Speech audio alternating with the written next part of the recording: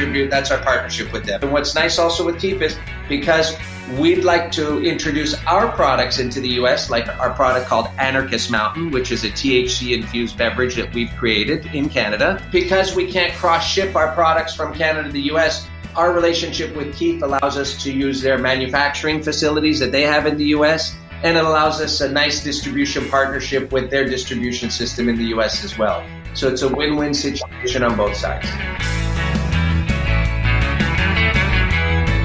From MJ Bulls Media, it's the Raising Cannabis Capital Show.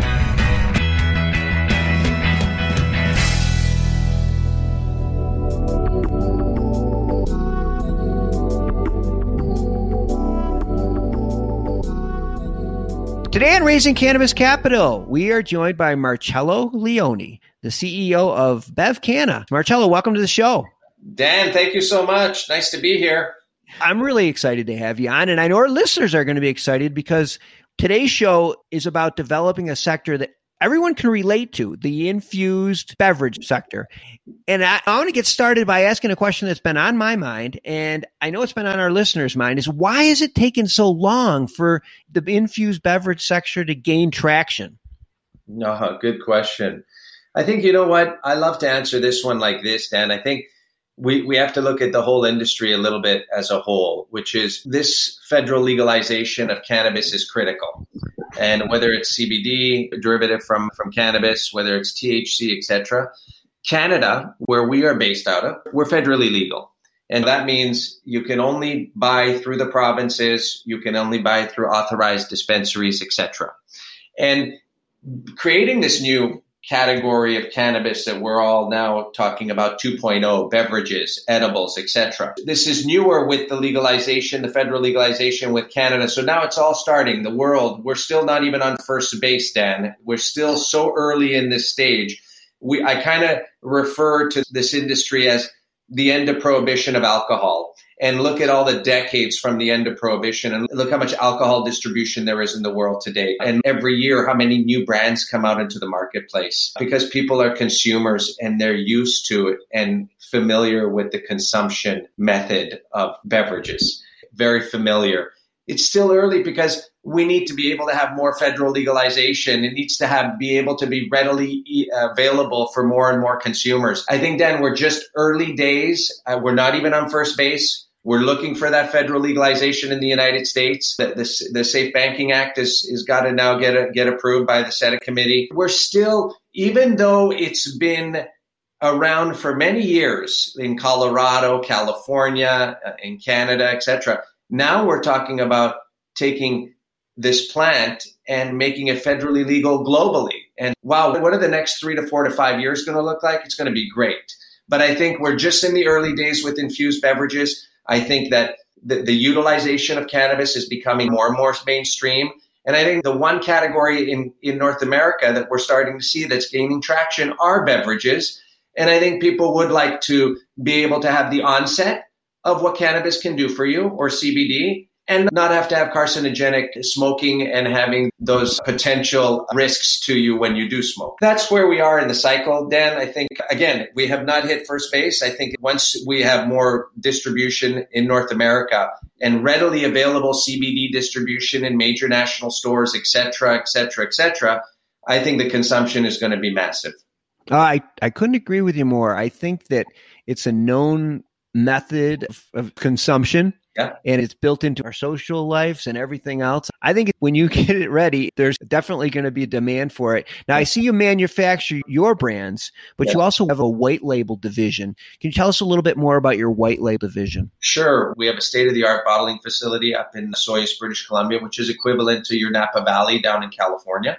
Okay. So our Soyuz is where they grow beautiful grapes and there's beautiful wineries, et cetera. And we have our own aquifer as well. So we have our own water that is untouched by man, which is very important. You need the water when you're infusing beverages. And we have a state-of-the-art bottling facility that can produce 200 million bottles per annum. There's not a lot of companies out there that are offering you, Dan, if tomorrow you came and you said, I'm Dan, and I've got Dan's beautiful CBD infused beverage, and I want to get that product out into the marketplace. Yet I don't have a bottling facility. We offer that white label solution that we can cater to entrepreneurs that are starting in the industry that need to develop product. We can offer a beautiful option to say, by the way, Dan, what are you going to be utilizing? You created this formulation. We can help you with that formulation. What kind of form factor would you like? We offer aluminum, glass, rPET, plastic, etc., shots, different sizes. And that takes the burden off a lot of these entrepreneurs that are coming into the industry and starting to build brands, but they don't have the facilities. And then if you wanted to go to a big major, Molson's or a Constellation or a Hexo, somebody that's big in the field for beverages, they're busy doing their own beverages. They're not going to slow down those production facilities and bottling lines for smaller runs. And what's beautiful about what we do, we can service a big run and we can service also smaller runs as well. So it's the demand for white label is actually quite interesting and the phone doesn't stop. So it's a nice model. We're happy with it. I definitely see that as a huge in-demand service. Who can invest in the bottling facility? There's a barrier to entry. They can't overcome it. So they need people like you. And I see that you recently signed an exclusive manufacturing and distribution deal with Keef Brands out of the U.S., which is very exciting. We have a really great relationship with Keef. Keef is the number one brand in the U.S. with volume and dollars sold. Keef has 8 of the top 10 beverages in the state of Colorado and 2 of the top 10 in California. They're the leader in the U.S. Again, imagine what that's going to look like in the United States in the next 5 years, 6, 7, 8 years, as legalization gets more relaxed. And once again, it's going to get more relaxed, it's going to get federal legalization. We're relaxed, meaning by federal legalization, but the systems and the criterias and the compliance is going to be strict, which is great for the end consumer as well. So you know that you're buying products that are great. And then what we did with Keef was Keef wants to come up to Canada. Between Canada and the United States, the way the laws work today, you can't ship product from the U.S. up to Canada that's infused with cannabis, and you can't ship product from Canada that's infused with cannabis down to the United States. Okay. So it doesn't matter what company, it doesn't matter how big or how small. That's just the way the law is because of federal non-legalization in the United States. Mm-hmm. So we manufacture all Keef beverages for Canada and we distribute all Keef beverages for Keef in Canada as well. So anything you touch across Canada, if you want to buy the United States leading number one beverage, Keef, we manufacture and we distribute. That's our partnership with them. And what's nice also with Keef is because we'd like to introduce our products into the U.S., like our product called Anarchist Mountain, which is a THC-infused beverage that we've created in Canada. Because we can't cross-ship our products from Canada to the U.S., our relationship with Keef allows us to use their manufacturing facilities that they have in the U.S., and it allows us a nice distribution partnership with their distribution system in the U.S. as well. So it's a win-win situation on both sides.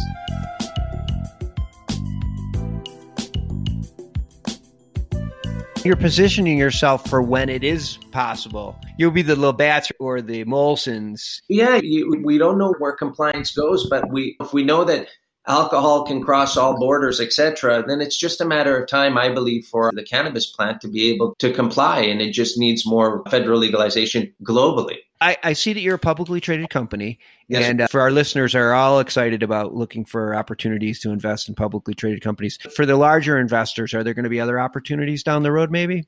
We are so early days in our business. We are so excited about the next 12 months and the end of this fiscal year. We're really excited about 2022. There's a lot of growth for our company. There's been a lot of excitement with our company as well. The symbol on the stock in Canada is BEV under BEV, and then the other symbol in the US is BVNF.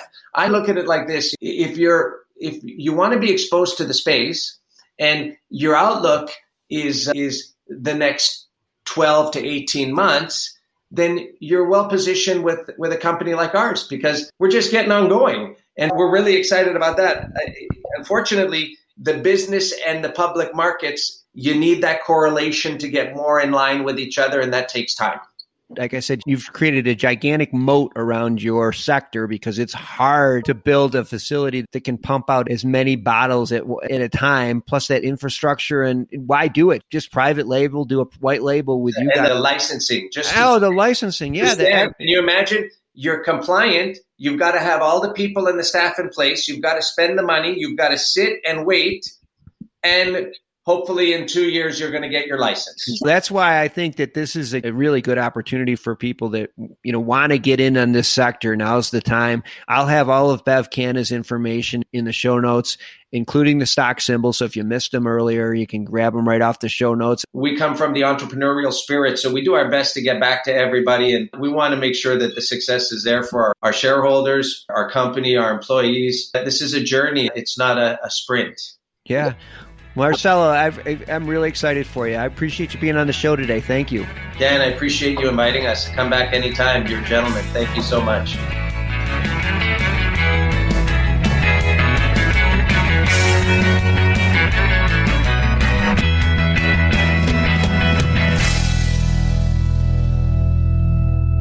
Thanks for listening to today's show. To check out more great cannabis podcasts, go to podconnects.com. Here's a preview of one of our other shows.